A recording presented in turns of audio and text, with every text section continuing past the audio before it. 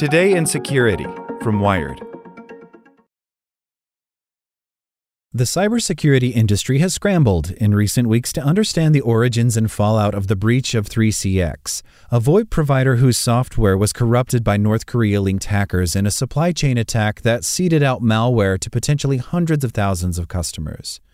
Cybersecurity firm Mandiant now has an answer to the mystery of how 3CX was itself penetrated by those state-sponsored hackers.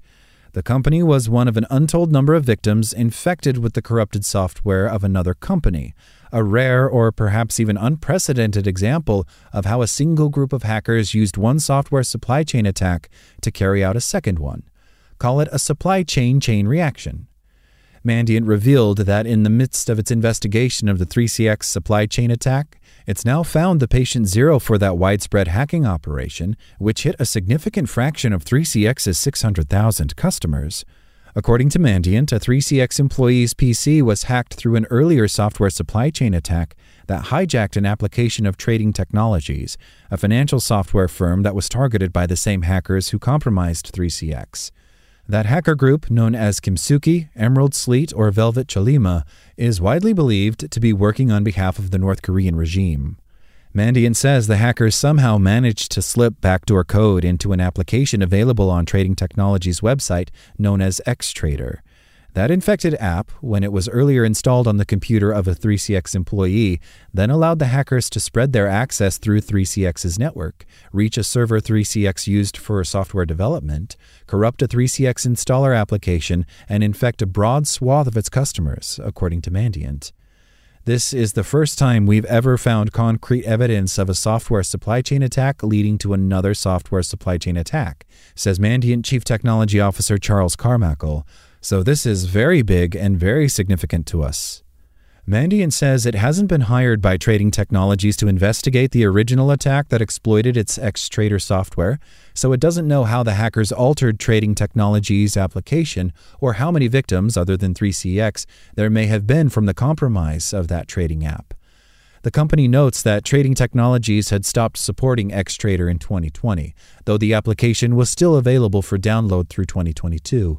Mandiant believes, based on a digital signature on the corrupted Xtrader malware, that Trading Technologies' supply chain compromise occurred before November 2022, but that the 3CX follow-on supply chain attack didn't occur until early this year. A spokesperson for Trading Technologies told Wired that the company had warned users for 18 months that Xtrader would no longer be supported in 2020, and that, given that Xtrader is a tool for trading professionals, there's no reason it should be installed on a 3CX machine. The spokesperson added that 3CX was not a customer of Trading Technologies, and that any compromise of the Xtrader application doesn't affect its current software. 3CX didn't respond to Wired's request for comment. Exactly what the North Korean hackers sought to accomplish with their interlinked software supply chain attacks still isn't entirely clear, but it appears to have been motivated in part by simple theft. Weeks ago, cybersecurity firm Kaspersky revealed that at least a handful of the victims targeted with the corrupted 3CX application were cryptocurrency-related companies based in Western Asia, though it declined to name them.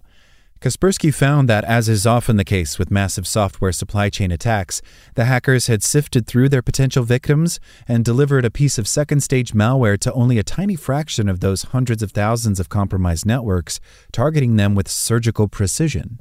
Mandiant agrees that at least one goal of the North Korea-linked hackers is no doubt cryptocurrency theft.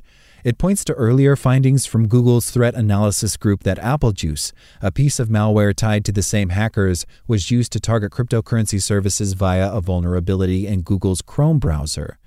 Mandiant also found that the same backdoor in 3CX's software was inserted into another cryptocurrency application, CoinGo Trade, and that it shared infrastructure with yet another backdoored trading app, JMT Trading. All of that, in combination with the group's targeting of Trading Technologies, points to a focus on stealing cryptocurrency, says Ben Reed, Mandiant's head of cyber espionage threat intelligence. A broad supply chain attack like the one that exploited 3CX's software would get you in places where people are handling money, Reed says. This is a group heavily focused on monetization. But Mandiant's Carmichael notes that given the scale of these supply chain attacks, crypto-focused victims may still be just the tip of the iceberg. I think we'll learn about many more victims over time as it relates to one of these two software supply chain attacks, he says. While Mandiant describes the trading technologies and 3CX compromises as the first known instance of one supply chain attack leading to another, researchers have speculated for years about whether other such incidents were similarly interlinked.